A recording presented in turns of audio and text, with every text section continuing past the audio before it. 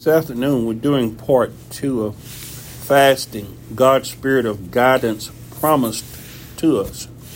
And I told you that was part of the promise, I would say, that he said my disciples would fast, and that he gave us guidance on fasting. He says, be not as the hypocrites, for they disfigure their faces and cover their heads and tear their clothes and everything. When fasting, he says that's not the type fasting that he wanted. He said to wash your face, anoint your head with oil, so that you don't appear to men that fast. And when your Father seeth in secret, he will reward you. Yes. So I'm saying part of the promises of God is the promise of the Spirit, the promise of the Holy Spirit. And that's why I say prayer and fasting in combination, that you want a closer walk with God. You walking in obedience to his word. And we see where the Gentiles, as Cornelius, when they prayed and offered up alms, that God was watching what they were doing. He was healing them. And that's when he sent Peter to Cornelius' house and say, behold, Cornelius prayeth. And he sent Peter to him. And Peter went there and preached to Cornelius, and his whole household was saved. They were baptized, they were saved, and he received of God's Spirit. Those that have been broken, I tell you, brokenness comes from God. Godly sorrow produces brokenness. God's sorrow produces a repentance not to be repented of. In other words, it has an actual purpose, and it works and accomplishes. It's effectual in the believer's lives.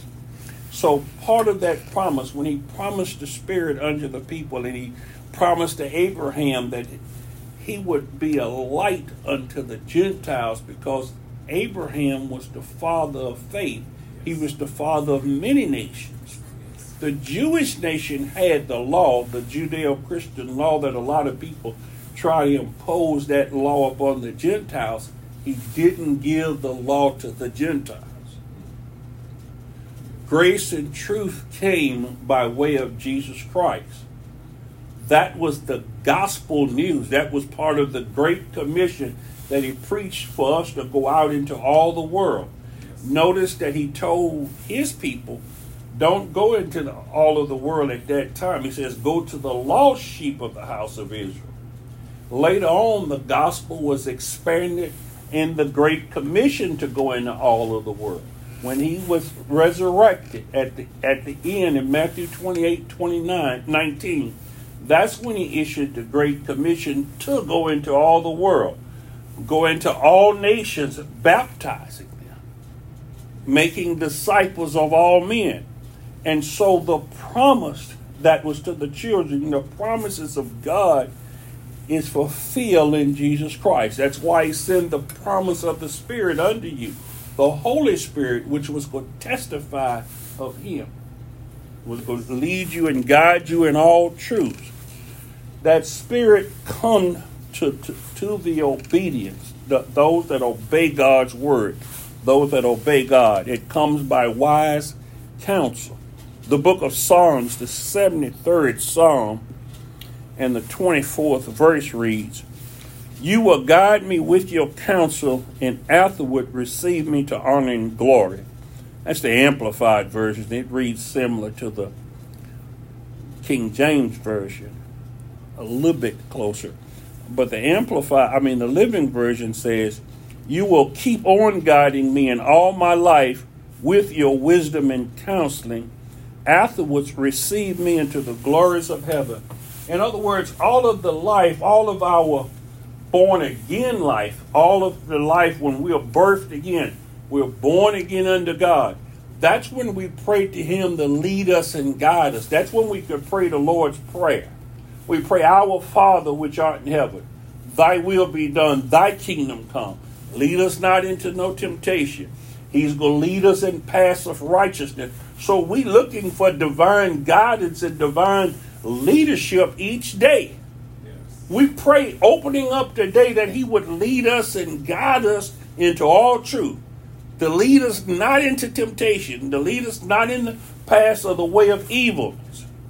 That's our petition to God. So in Isaiah the 58th chapter, when he says, then shall they call, and the Lord shall answer. They shall cry, and he shall say, here I am. Yes. This is the church. This is God's people crying to God the Father, because Jesus said when you pray, pray our Father. Yes.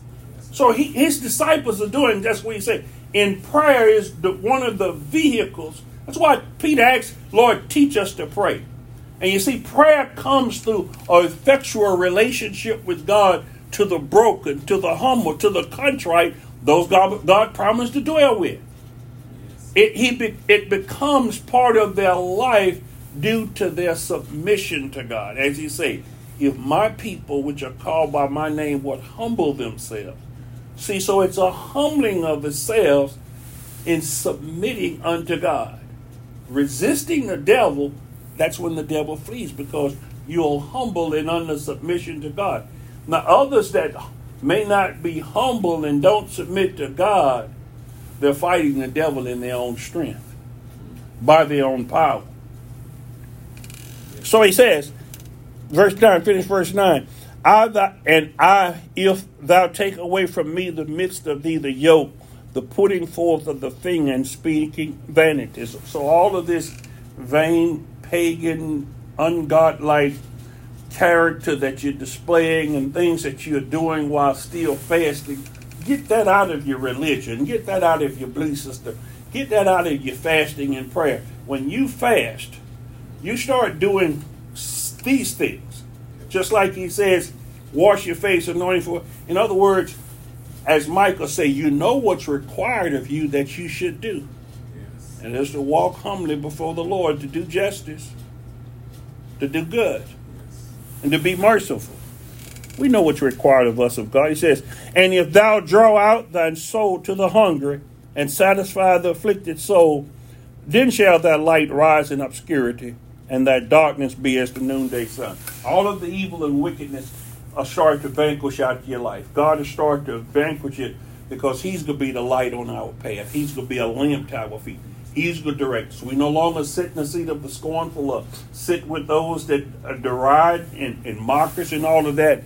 It's a new day for us.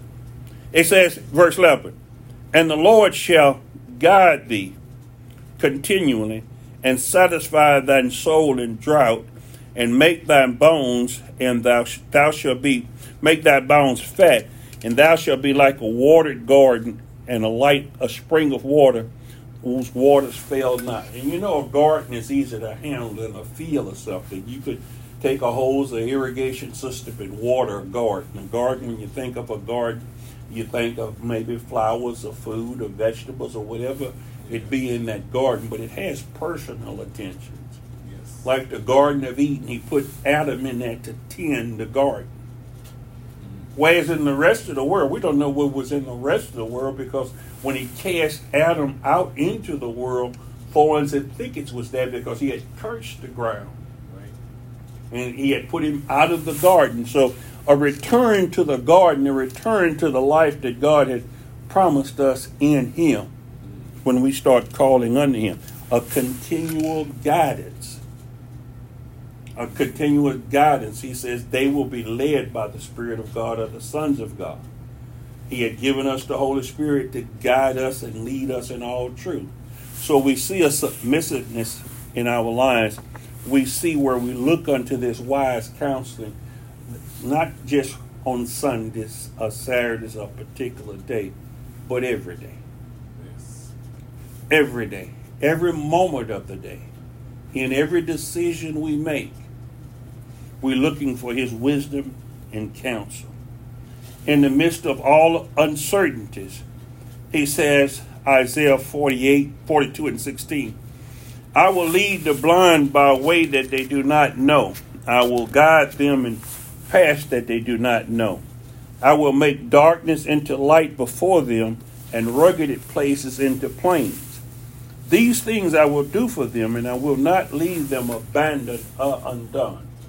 So when we can't quite see our way or whatever, we're depending upon Jesus Christ. We're looking unto Jesus to bring us through because we are but children to him, and he's our Father, and we're depending upon him to lead us and guide us by his Spirit into all truth, into the paths of righteousness, into the paths away from the evil and the forward man. As Jesus Christ says, I left them in the world, but keep them from the evil that's in the world. So if we stray from the path, if we stray from the way, there are pitfalls all along the way. There is darkness along the way, but we must stay in the light and remain in light so we'll have fellowship with God, because God does not walk with us in darkness. And unless two agree, how can they walk together? The Living says, I think this is the other one, he says, he will bring blind Israel along a path that they have not seen before. He will make the darkness bright before them and smooth and straighten out the road ahead. He will not forsake them. So here's God never leaving his people. When it appears that he's alone, that you're alone, you know that he's right there because his Spirit is within us. We know through his promise, he says he'll never leave us. He'll never forsake us. He's with us through. The book of Romans says no height, no depth, no affliction, shall peril, sword, any of these things separate us from the love that is in Christ Jesus. He's faithful even when we're unfaithful. You remember I was telling you about Peter the other day that had a physical, carnal failure when he denied the Lord. But the Lord was still there with him when he was unfaithful. The Father, Jesus Christ, the Spirit, was still there with Peter. Yes. He had told him, the devil has asked of me to sift you as wheat. He said, but I prayed for you that your faith not fail. Us of little faith, we have to be like the man that I told you that Peter and them couldn't cast out the demons from his son. He says, I believe, but help my unbelief. So in times of weakness, God still gives us and leads us by divine illumination.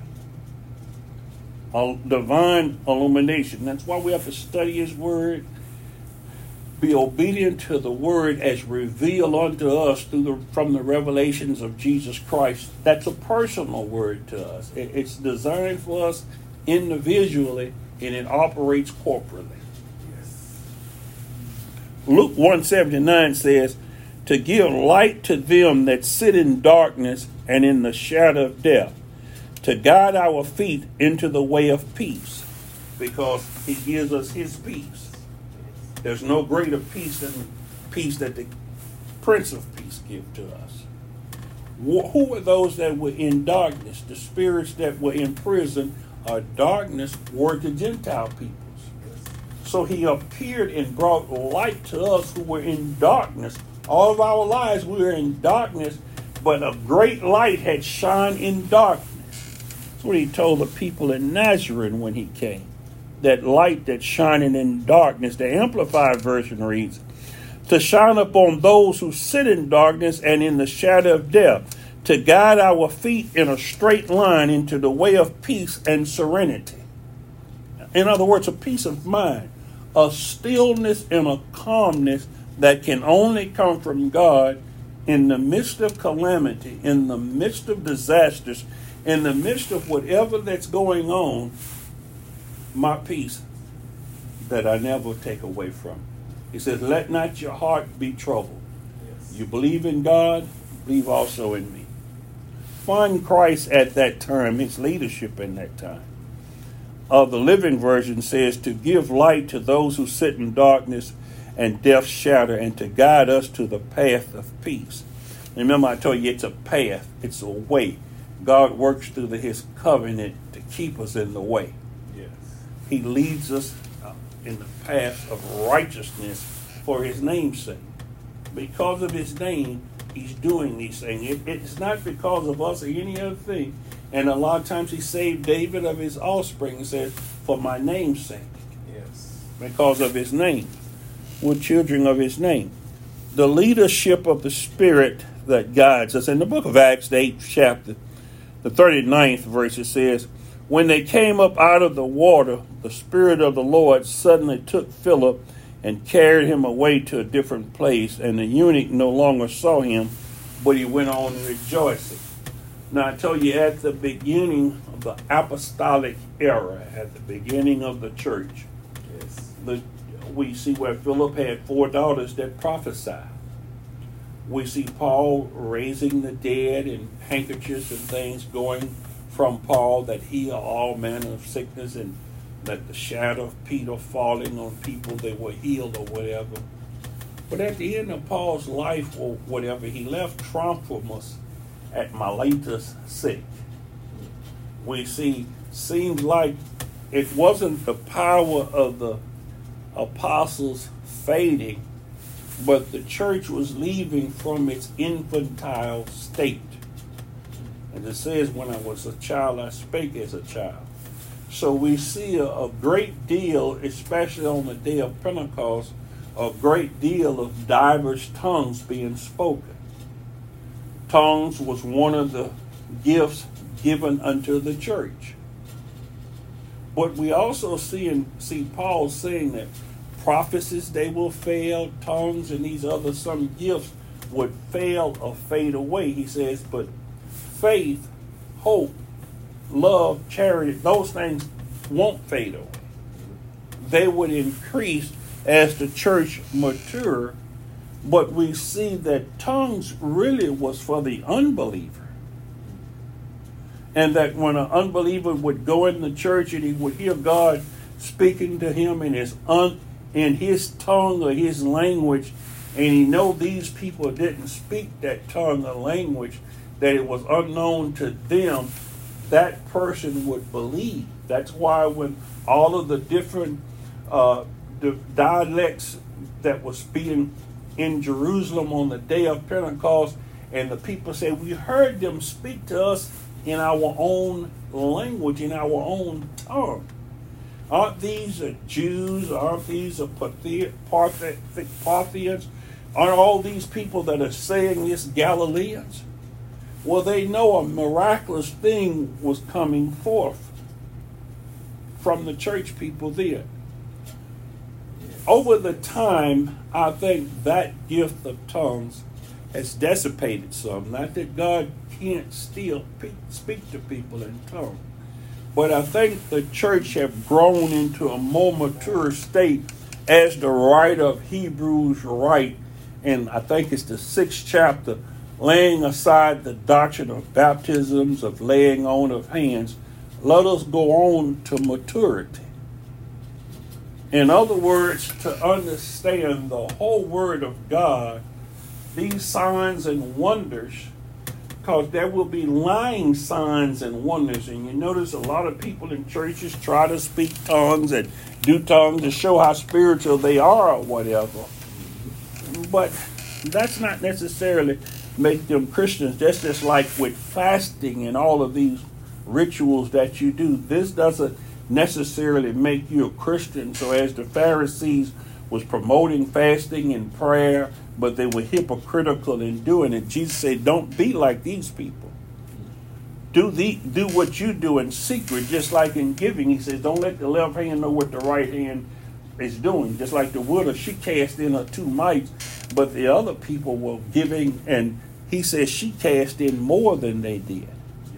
So God is a personal God that's looking in what we're doing at all times, not just when we come to church, but how you are outside the church. Are you feeding the needy and helping without somebody seeing you doing it? Are you doing it not for reward, but because it's becoming a part of you as a child of God?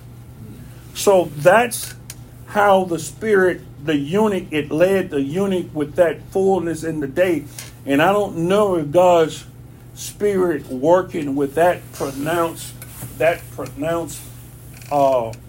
presence as he did with the eunuch then. I think it's more about faith that we find people to witness to, testify to, but I don't know if the Spirit is guiding or speaking as it did to the eunuch here, telling them to go join yourself to that chariot and then go do this or whatever.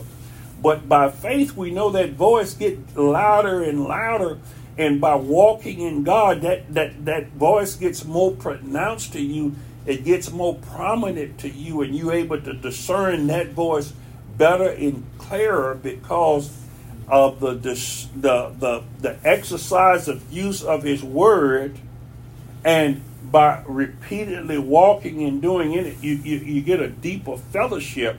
And that's what I say. It seemed like it was stages of spiritual growth, because the apostles couldn't cast out the demons from the son that was possessed by this demonic spirit that would cause him to be cast into the fire. But he says, this kind goeth out but by prayer and fasting.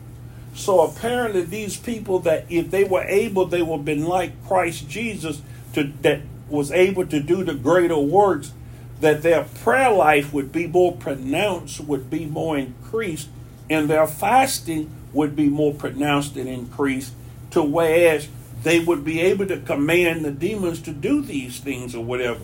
The book of Daniel says that the children of God would wax stronger and stronger. They would give out more light. So we're looking at this latter time, that the children of God, that God's people are going to get stronger, those that are doing the works of God. Yes. Yes. It directs in the selection of Christian leaders. Remember in the book of Acts, the 13th chapter, as they ministered to the Lord and fasted, the Holy Ghost said, separate me, Barnabas and Saul, for the work until I have called them. But as Barnabas and Saul were going out, the people were fasting and praying. Notice that the Spirit was pronounced enough to send them and direct them out to a job or work or whatever. And the Spirit was there because later on, these same two, the Apostle Paul and Barnabas, got into an argument about going in a certain direction when Barnabas wanted to take John Mark with him. But after, I guess it might have been this very journey that they had went on, that when they came back, Mark had left them behind in the mission field and returned home. But when they got ready to go out again, Paul didn't want to take Mark with him, and that was Barnabas' cousin. So the Spirit had to separate the two, and that's when Paul and Silas started traveling together. But it didn't cause a spiritual division in the love of the two, because we find out later that Paul, when he was writing in the book of Timothy, it says, bring Mark with you, for he's a great help to me. He would be great service to me. So it wasn't a falling out, bitterness or whatever. But it was a spiritual decision among, so the church has to make spiritual decisions, and there's different decisions of leadership, who to install and who has what gift or what's operating and who would be better to lead the church. That's why church ordinations normally occur after the men are put forth by nomination or whatever. They nominate certain people or whatever, and then they pray and fast about it, and then they lay hands on them and commit it. The Spirit would make it known then. That's what we have to get back to, a deeper spiritual sense of God choosing the leaders instead of us the way we're choosing leaders. And so many pastors and deacons and all of this fall into sin and go away and are not brought about by that ministry. We're choosing haphazardly now. Yes. The Spirit chooses the field of operation. The Spirit also chooses the field of operation. In the book of Acts, the 16th chapter, now when they had gone throughout Phrygia and the region of Galatia and were forbidden of the Holy Ghost to preach the word in Asia. So certain times, if we're prominent in the Spirit and asking for God to lead us each day, should we go here? What we should do? The Spirit advised them, don't go into this part of the country or don't go here. That's why you want to be led by the Spirit of God. And it's not the author of confusion. So sometimes we may see a mission field or somewhere where we want to go. And if your heart's right and you're right with God and you're praying about that and fasting about it, God will tell you in a pronounced way, no, don't do this. I had a dream, a nightmare, or whatever last night, and I was telling my wife and daughter about it. I said, I don't know what it was, but I don't even know what they said after I told them, because she was in New Orleans with my son and my daughter was somewhere else, and we were on a 3-way FaceTime call or whatever. Yes. But I don't discuss a lot with family a lot of times, this thing, because sometimes they're not taking as light, as sincere as they should, or listening. And that's why I say the spiritual essence of what we say and doing is very important. Yeah. And that's why, sometimes I just pass on. I didn't bring it back up or say anything else about it. But I'll present it to someone else or something else at another time or whatever. Because I'm wondering, when God showed me doing things and things that I can remember, vivid things, I want to know, is there a meaning into this, or this was just something I had, something that came about because I had fasted and prayed the majority of yesterday. And, I wanted to know what was this God was, but if it's of the Lord, it'll come, He'll send somebody to tell me or help me explain it about it. But the Spirit also, to the ones that are obedience to a mark of sonship. And I keep repeating that verse over and over. Romans 8:14 says, for as many as led by the Spirit of God are the sons of God. The Amplified says, for all who are allowing themselves to be led by the Spirit of God are the sons of God.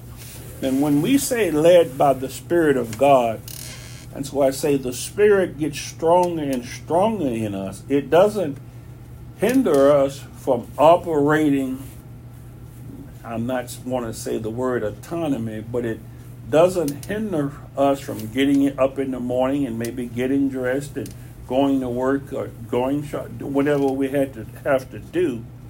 But if we are praying and asking God into that day, I think there's an imprint of something that is mine. If we're looking for Him, we'll find Him in those very things that we're doing, that He'll present it in question. That's why I say, are we continually searching and looking for God in everything we do? That's why I say, I didn't dismiss the dream or nightmare or whatever it was.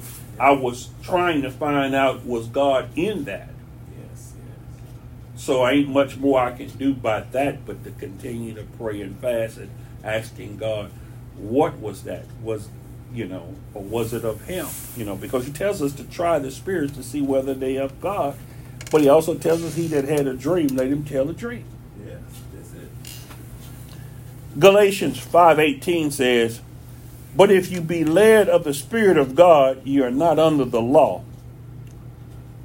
The Amplified says, but if you are guided and led by the Spirit, you're not subject to the law.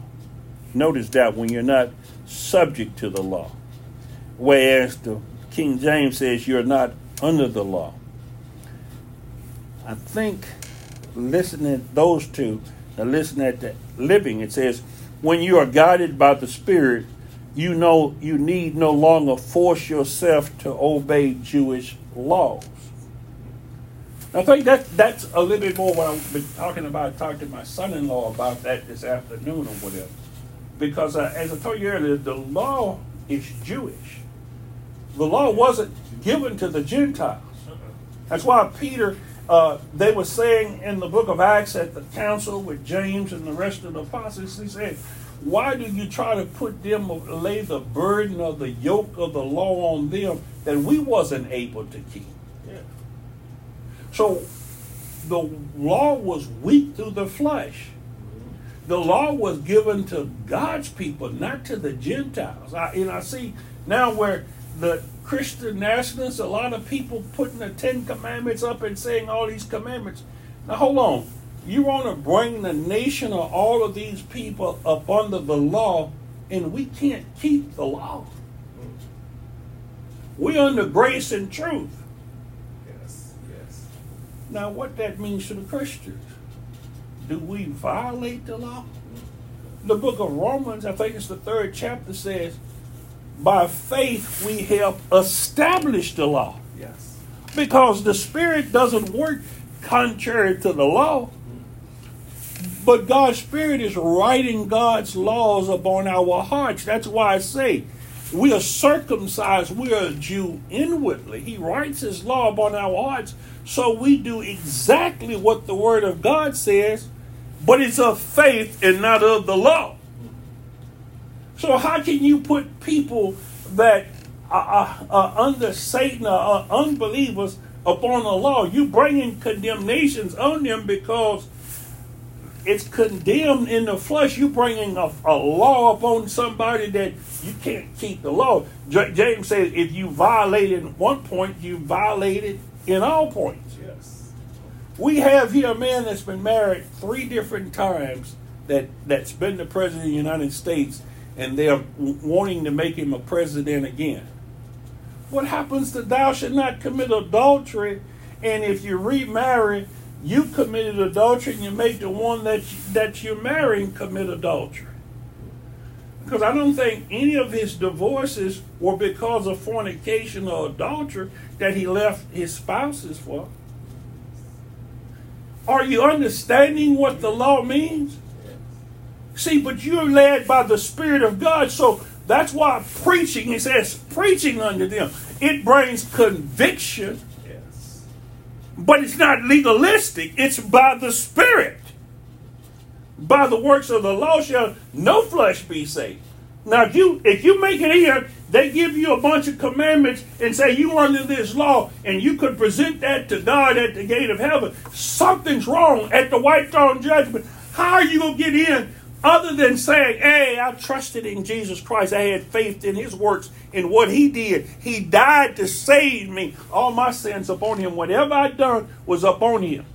He's my advocate with the Father. That's who I have faith in him. By grace. How was Noah saved? By grace. So, guidance is sought. It goes all the way back to the Psalm 5:8. It says, oh, lead me in your righteousness because of my enemy. Make your way straight, that is direct, right before me. Make it right there, because what is his law? It's righteousness. All of his law is righteousness. That's the character that we develop, is the righteousness of God. That's what he imputes unto us. His righteousness after he justifies us. He puts us in a correct standing and upright standing with God. We are justified in Christ Jesus. Yes. Now he imputes his righteousness unto us. Yes. The Living Version says, Lord, lead me as you promised you would. As you what? Promised. You remember I told you, that's what we're depending upon, the promises of God's word. That's what this whole thing is about, God's word. He told Adam, the day you shall eat of it, you shall surely die. That's not only a promise or a fact, but that's a fact. The day he ate of it, God didn't have to repeat that to him. It was in effect. So we dependent on, if God promised it, and if I can lay hold to that promise, that's what I need, the promises of God. Yes. And they are yea in Christ Jesus. Lead me as you promised you would, otherwise my enemies will conquer me. Tell me clearly what to do and which way to turn. I need you. Shall I go up? You remember David says, bring the ephod and the thummim so I could inquire of it. That's the same as prayer today, as praying to God in God's word. Let us inquire of God. And God says, look, Jesus said, look, ask the Father anything in my name, he'll do to me. Yes. Doesn't God say, well, when they call to me, I'll answer? It's prayer. He's made that the instrument. That's the mechanism. That's the device we use to get the ear of God. Yes. He said he'll hear. He promises he'll hear. And he says, tell me clearly. And you remember that's what I was saying about the dream or whatever? Yeah. Before I couldn't go on it, before Nebuchadnezzar went on something, he said, well, no, I'm not going to even tell you the dream or anything else. You tell me the dream and the interpretation, and I know you're not lying to me.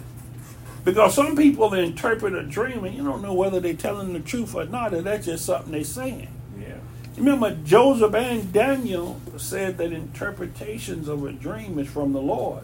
Yeah. When they was asking me, they say interpretations come from the Lord. So I need to know clearly, which way should I go? What should I do? Who shall I marry? We don't lay out fleece like Gideon was laying out fleece before the Lord, trying to make the Lord prove himself to him. If this is you, let the fleece be wet and the ground around it be dry. If this is you, let the fleece be dry and the ground around it be wet. Well, that's not in fact faith. Faith is trusting that God said it.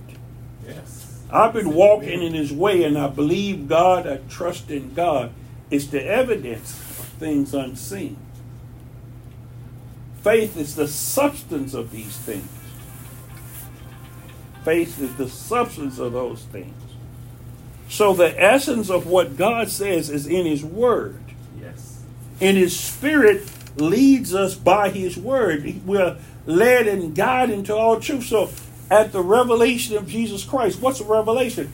It's a plainness to show us the way. It's a light. It's a revealing of God's word. It comes from Jesus Christ. And that's why he says the Spirit will reveal unto you the things of mine. Psalms 25:5. Here goes Psalms again. Lead me in thine truth and teach me, for thou art the God of my salvation. The Living says, lead me, teach me, for you are the God who gives me salvation. I have no hope except in you. So I'm dependent and trusting on you. There's no other way.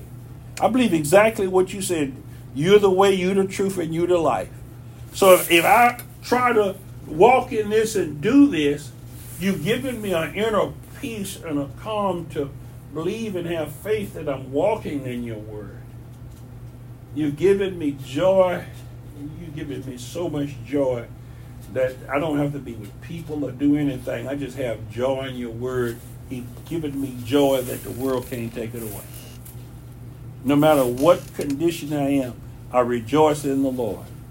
Like Paul and Silas were singing at midnight. They were in prison singing and rejoicing in the Lord. They were singing and rejoicing for they were able to be beaten for Jesus' name. So that's a contact. That's being led and guided by the Spirit of God. And that's what it's all about, keeping ourselves in a condition to be led by the Spirit of God as promised.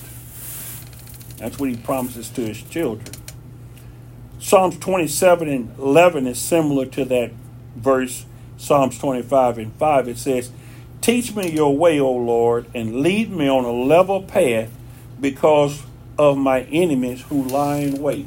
Don't put me on a crooked path where they can hide behind this. I know you have my reward, that you protect that which is behind me. But lead me on a level path. You know, sometimes when you have ups and downs, it has a tendency to make you apathetic, or it creates anxiety into you, or creates a stressful thing or whatever. Mm-hmm. But when the path is level, you know, it says that they go before a king and level out the highway. In other words, they take a lot of the crooks and turns off that you might fall off the edge or get lost in a curve, and they take the rough spots out of the road. They take all of the rough spots so you won't be bouncing around or whatever. You know, because, you know, sometimes as we get older, we want a more smooth path. We want a leveler path. There's nothing wrong with asking God for that, you know. You may have paid your dues and worked the whole stressful life. You want a little bit more comfortable time in your latter years. You're not asking for to remove the mountain, but you're asking for a level path up the mountain. Yes. Tell me what to do, O Lord, and make it plain, because I'm surrounded by waiting enemies. I'm surrounded by people waiting to say, oh, I thought you was this. I thought you said you didn't do it. I thought... there's a lot of accusers of the brethren. And hopefully I'm not one of those that accuse and make accusations. Because in that verse he says, what it was, that verse, the 8th verse or something, when it says the pointing of the finger. It was that 9th verse. It says, then shall thou call on the Lord, and he shall answer. Thou shalt cry, and he shall say, here I am. If thou take away from the midst of thee the yoke, the putting forth of the finger, and speaking vanity. You know, that's what Adam did. He blamed Eve. It's always somebody else. Stop pointing and take the yoke out your own eye. To take the beam out of your own eye. Stop speaking evil of people and stop speaking vanity or whatever. The Lord is your vengeance. The Lord takes vengeance for you. The Lord, you don't want to be the accuser of the brethren. You don't want to be that person. Psalms 43:10 says, teach me to do your will so that I may please you. For you are my God. Let your good spirit lead me on level ground. So we see here, we ask that you write your law upon our heart. The book of Psalms, one of the Psalms, I think it's in the 119th Psalm, where it says, write your law upon, hide your law within my heart, hide your word within my heart, that I sin not against you. That's why we should meditate on it day and night. It should become our part of our character, our being, or who we are. So it's not legalistic. It's just that that's what I am now. That's what I've become. That's the new man. I'm a new creation in Christ Jesus. That's why it says I lead the blind in a way that they didn't know. You see, I didn't realize or know all these things. Now God's Spirit is showing it to me. He's revealing, he's making it real to me. This better than some legal aspect of saying, this is where you transgress, this is what you shouldn't be, this is what you shouldn't do. But this is actually the way I feel, that I actually love all men. I actually love all those that even doing me wrong. I love those that lie and cheat to me. I'm willing to do just what you say, feed my enemies, pray for them that despitefully use me. Because I know my Father seeth what I'm doing. Nobody else might know what I'm putting up with or just how much you put me through. But the Father knows, and he's going to reward me. I don't have to raise up and show how bad I am or who I am. God knows. He says, help me to do your will, for you are my God. Lead me in good paths, for your spirit is good. So you see, all of the direct appeal is to God, and it is for his guidance, that God would guide us and guide me and guide each and every one of us in the ways of righteousness, in his righteousness and his righteous way. The book of Proverbs, the 29th chapter and 18th verse says, where there is no vision, the people perish, but he that keepeth the law is happy. There go that law again. And I was telling you about the law being Jewish. But that's why we want God to show us the way. He says, without a vision, the people perish. Well, I don't want this man's vision or his vision because it's predicated on opinion. But I want God to show me what he's trying to show me. Without God's vision, we shall perish. So let's read that in the Amplified. It says, where there is no vision or no revelation of God or his word, the people are unrestrained. But happy and blessed is he who keeps the law of God. In other words, blessed are those who God starts showing his way and showing his will, and he's helping us to do his will. Amen. Yes. Blessed of us, because now we see what others don't see. Because why? We're seeing it through the eyes of faith. The world may not know where we headed or they headed, but I know we headed to heaven. We headed to where God has directed us. And we headed to the kingdom of God and all of his righteousness. And I pray for it each day, that his kingdom come. And I'm walking as a way that's trying to pleasing unto him. And when my ways please him, he'll even make my enemies be at peace with me. Amen. Yes. Yes. Now the Living Version said, where there's ignorance of God, crime runs wild. But what a wonderful thing it is for a nation to know and keep his laws. So that's what Abraham thought. He thought, these people don't know the Jewish God. These people don't know my God. And they will kill me for my wife. And so I just want to say, Sarah, my sister, and may let me live. Nineveh was a wild and a vexing place, and the people, that's why they repented when Jonah came preaching. Something convicted them about Jonah preaching. He says, repent. Nineveh's going to be, I don't know what the whole sermon was, or was that was that just the gems of the sermon, the heart of it, or what else was the other points, or what else fill in the meat of the sermon that he was saying that caused them to repent. But we know he went with a proclamation with conviction, because he had just not got cast out of the belly of the fish. Yes. We know he was going to do right and preach right then, because he was almost dead. Yeah. Well, now you fear and reverence God. Now you can go with the Great Commission and make disciples. Yeah. He didn't want to make disciples. He wanted the people to be lost. But you see the effectiveness preaching has when we preach it with fervor, with effectual conviction, that the people repented at the preaching of Jonah. Yes. But when Abraham came in, the Pharaoh and Abimelech, him thinking they were ungodly, not knowing God's word does say, any king or leader, the whole world, if any man's on a throne or running a kingship, God had set him there.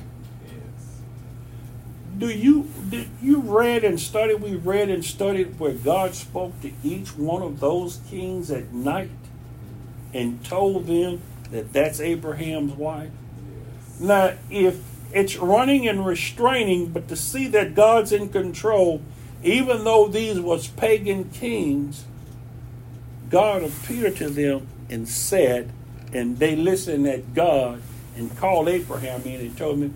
See, so as the world is unrestrained and we're trying to make people, only when people believe God's word, start acting upon God's word, will there be peace upon the earth. When it becomes the kingdom of God, when all people start believing in Jesus Christ and his government. But we can't legislate that in, because all people have heard of God. God may not have given them understanding, knowledge, and wisdom, insight. He hadn't given them a heart to believe. So why should we hold their feet to the fire on something that they can't do anyhow? It's impossible. He told Isaiah, go and preach, but they go hear, but they're not going to understand. They go see, but they're not going to be able to see. They're going to be in darkness. As I keep repeating, all of us are sitting in darkness unless God brings the light of Jesus Christ. That's why he says, let your light so shine that men would see that light and give God the glory. So until the light come into their lives, your preaching, doesn't do any good.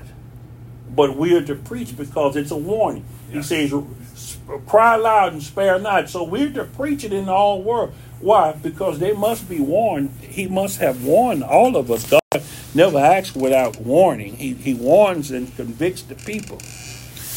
The vision having well-formed goals, is an absolute necessity to anybody going anywhere. Basketball teams, football team, anywhere. You must show somebody where they're headed, what's the goal in life, or they may not get there. If you just wander around aimlessly, not headed somewhere, you sure won't get anywhere. Nope. You won't achieve anything in the end. Nope. Vision in this verse can be translated as revelation, which means in turn divine guidance, unless you have divine guidance from God. And that's why it comes to say Jesus Christ is the way. I'm the way and the truth and the life. I'm the only way. So you have to get the revelation of Jesus Christ. But it's in the Spirit to give us that revelation, to be that light. If one would recast this proverb into modern English, it would read something like, without divine guidance, the people cast out restraint. So we see without being under God, just as the nation was, Just as like I said, if it was a Christian nation years ago, what happened? How did they get so loose? Not that the restraints had been loose. They changed an abortion. They voted to remove Roe versus Wade. But until the people's heart changed, children are still going to be born out of wedlock, or either they will be getting abortions or whatever, because you hadn't changed the heart. That's why he gives us a new heart. A heart with the ability to serve him. In the Old Testament, he said he hadn't given them a heart to serve God. You have to have the right heart. The vision, the revelation of God makes a person walk a certain path. That's the only way to walk the straight, narrow way. Other than that, we can walk in the broad way. That's what different religions and things allow you to do. There are no narrowing of the way, the truth of God, the Word of God. If it were not for that revelation of vision, we would at the very least, wander off the path, and that's what the Hebrew people were doing. They were drifting away. Yes. And that's why he did the preaching and the word of God in the book of Hebrews, because the people were becoming adrift, and that's what they're doing in the churches today. They're wandering off the path because the sternness of the preaching of holiness is not there. The preaching, the discipline, and all of these things are not there. It simply means that those without the revelation of God, those without godly vision, live purposeless lives. God has to be our purpose. He had created us for good works. We have to seek our purpose in life through God in what we should be doing. So that's why I say each day we report to God and say, here I am, Lord. Lead me and guide me in righteousness today. Lead me in your ways, whatever you want me to do, whichever way you want me to do. Let me be directed by Jesus so I won't veer off course, even for a good reason. Yes. When they came to Jesus and says, the one that you love it is dying, notice that Jesus tarried 3 or 4 days where he was. And he says he was sent to preach the gospel over here and do these things. He didn't let them get him off course. He stayed on course. When the people were looking for him to be fed, and Peter come looking for him, he says, Jesus, the people are looking for you over here. And Jesus says, they're looking for me because I fed them and I healed them. He says, I was sent to preach the gospel, to do the will of God. Stay guided by God. Don't quench or grieve the Spirit, but know what your directives are. Know your purpose. Don't quench the Spirit. Be led by the Spirit of God, not by man. Their lives are lived lawlessly and in vanity without direction. And that's what I say. We're allowed to wander or dangle. It's like a boat that's not moored to the docks. Yes. We don't have us tying us in. The Spirit has a tendency to speak to you. Go this way, go there. The more obedient you are to the Spirit, the more you submit yourself into God, the stronger you get, and the more light comes into your life, and the more of ability of faith grows. Yes. The more fasting and the more spiritual you become as you take in this walk of faith, as you have ever increasing faith, more loyalty to God's word, and dying to self. Not pursuing your purposes, not pursuing that which is carnal. Therefore, for a group to be unified, all must have the same vision of where to go in life. And that's how some churches get off course. Their mission, they get off mission. Their mission directives, when they set out a bunch of mission directives from man and try to stay on that without allowing the Spirit to lead them and guide them. That's what some of the churches do. They cast God out of the church and their traditions. Their mission directives get stronger than the Spirit. You have to be pliable to be able to say, as they were going in, they wanted to go into Asia, for the Spirit says, no, don't go over there now. My directive is for you to go in this place. You remember the man calling Paul from Macedonia? Yes. Sometimes things happen, but you have to be so spirit knowledgeable and know the Spirit of God. It says, try the spirits to see whether they be of God. There are seducing spirits to try to lure you off course. It's like the adulterous woman in the book of Proverbs. She's consistently trying to pull the wayward soul off course. I think I can get this one in before I stop for the day. Colossians 2:9-10. You are built up in Christ. Paul says, for I want you to know how great a struggle I have for you and for those believers at Laodicea. Now, this is him in Colossians talking about the people at Laodicea. You remember that Laodicean church? Yeah. But you remember I told you that church, it was lacking something, and that was the one that said that they was rich and had not need of anything, and Christ was knocking at the door. Paul was praying for this church and talking to this church. He wrote a letter to this church at Colossians. He says, and for all who like yourself have never seen me face to face. So he had never been to Colossae. He had never been to Laodicea, but his letters had went there. He had wrote and sent things to them there. Yes. So that's what we have to do. We have to love believers all over the world, wherever children of God is. That's why our prayer has to go out in a Catholic manner. In other words, a universal matter for all saints. Are we praying for the saints in Ukraine? Are we praying for the people in Palestine? I ain't saying Israel, because Israel, yeah, we pray for the saints in Israel. But this bombing and shelling that they're doing, it's not, I don't know if it's God-led, but I know that there are a lot of godly and a lot of Christian people in Palestine that they're destroying, that they're making homeless. Yes. He says, for my hope is that your hearts may be encouraged as they are knit together in unselfish love, so that they may have all the riches that come from the full assurance of understanding the joy of salvation, resulting in a true and more intimate knowledge of the mystery of God. The mystery of God. And that's what I was telling you, that we should have that assurance of salvation, for God is our salvation. The joy of salvation. There are a lot of them that are fleeing, that can witness or doing things. They hadn't lost their salvation. They hadn't lost they hadn't lost God. Hopefully the people of Israel don't get them to hate and start stooping to their devices, but that those that know Christ, those that know God, they would still love God even though these circumstances has befallen them.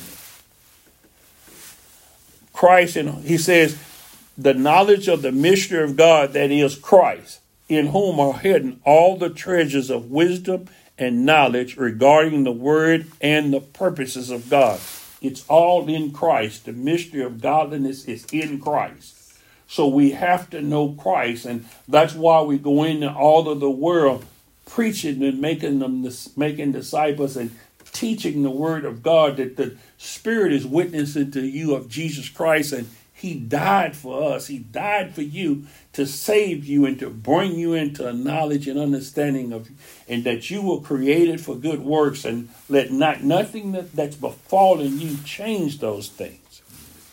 He says, I say this so that no one will deceive you with persuasive but thoroughly deceptive arguments. For even though I'm absent from you in body, nevertheless I'm with you in spirit, delighted to see your good discipline as you stand shoulder to shoulder and form a solid front, and see the stability of your faith in Christ, your steadfast reliance on him, and your unwavering confidence in his power, wisdom, and goodness. So these people still in Christ, no matter what's befallen them, we praying for saints throughout the world. So I say we should be in prayer and fasting as Paul and them was praying and fasting to the people that was going to be caught in the famine and drought or whatever. God sees those that are mourning and sighing and mourning for the things being done in the earth, for the wickedness that's in the earth. That's why it says cry aloud. That's why it says those that cry unto me. So what are your prayers about? Is it just for the car that you have? Is it just for the little problem that you having? Is it always directed at you? Or are you looking at the news and seeing what's going on in the Sudan, seeing what's going on in the Congo, seeing what's going on in Japan with the earthquake, seeing what's going on throughout the world? Are you approaching the throne of grace and petitions and prayer and supplications being made for all men? He says, therefore, as you've received Christ Jesus the Lord, walk in union with him, reflecting his character in the things you do and say, living lives that lead others away from sin, having been deeply rooted in him, and now being continually built up in him and becoming increasingly more established in your faith, just as you were taught, and overflowing in gratitude. This goes on throughout the 11th verse about being one in Christ and following Christ and being led by the Spirit of Christ. And that's what we have to do. Ask God for his guidance, his direction, and that he be with us, and that we pray for that, pray to the max for that, and fast for that, and that be our life, and become that he would guide us and lead us into more of a union and a fellowship with him. Heavenly Father, as I come before you,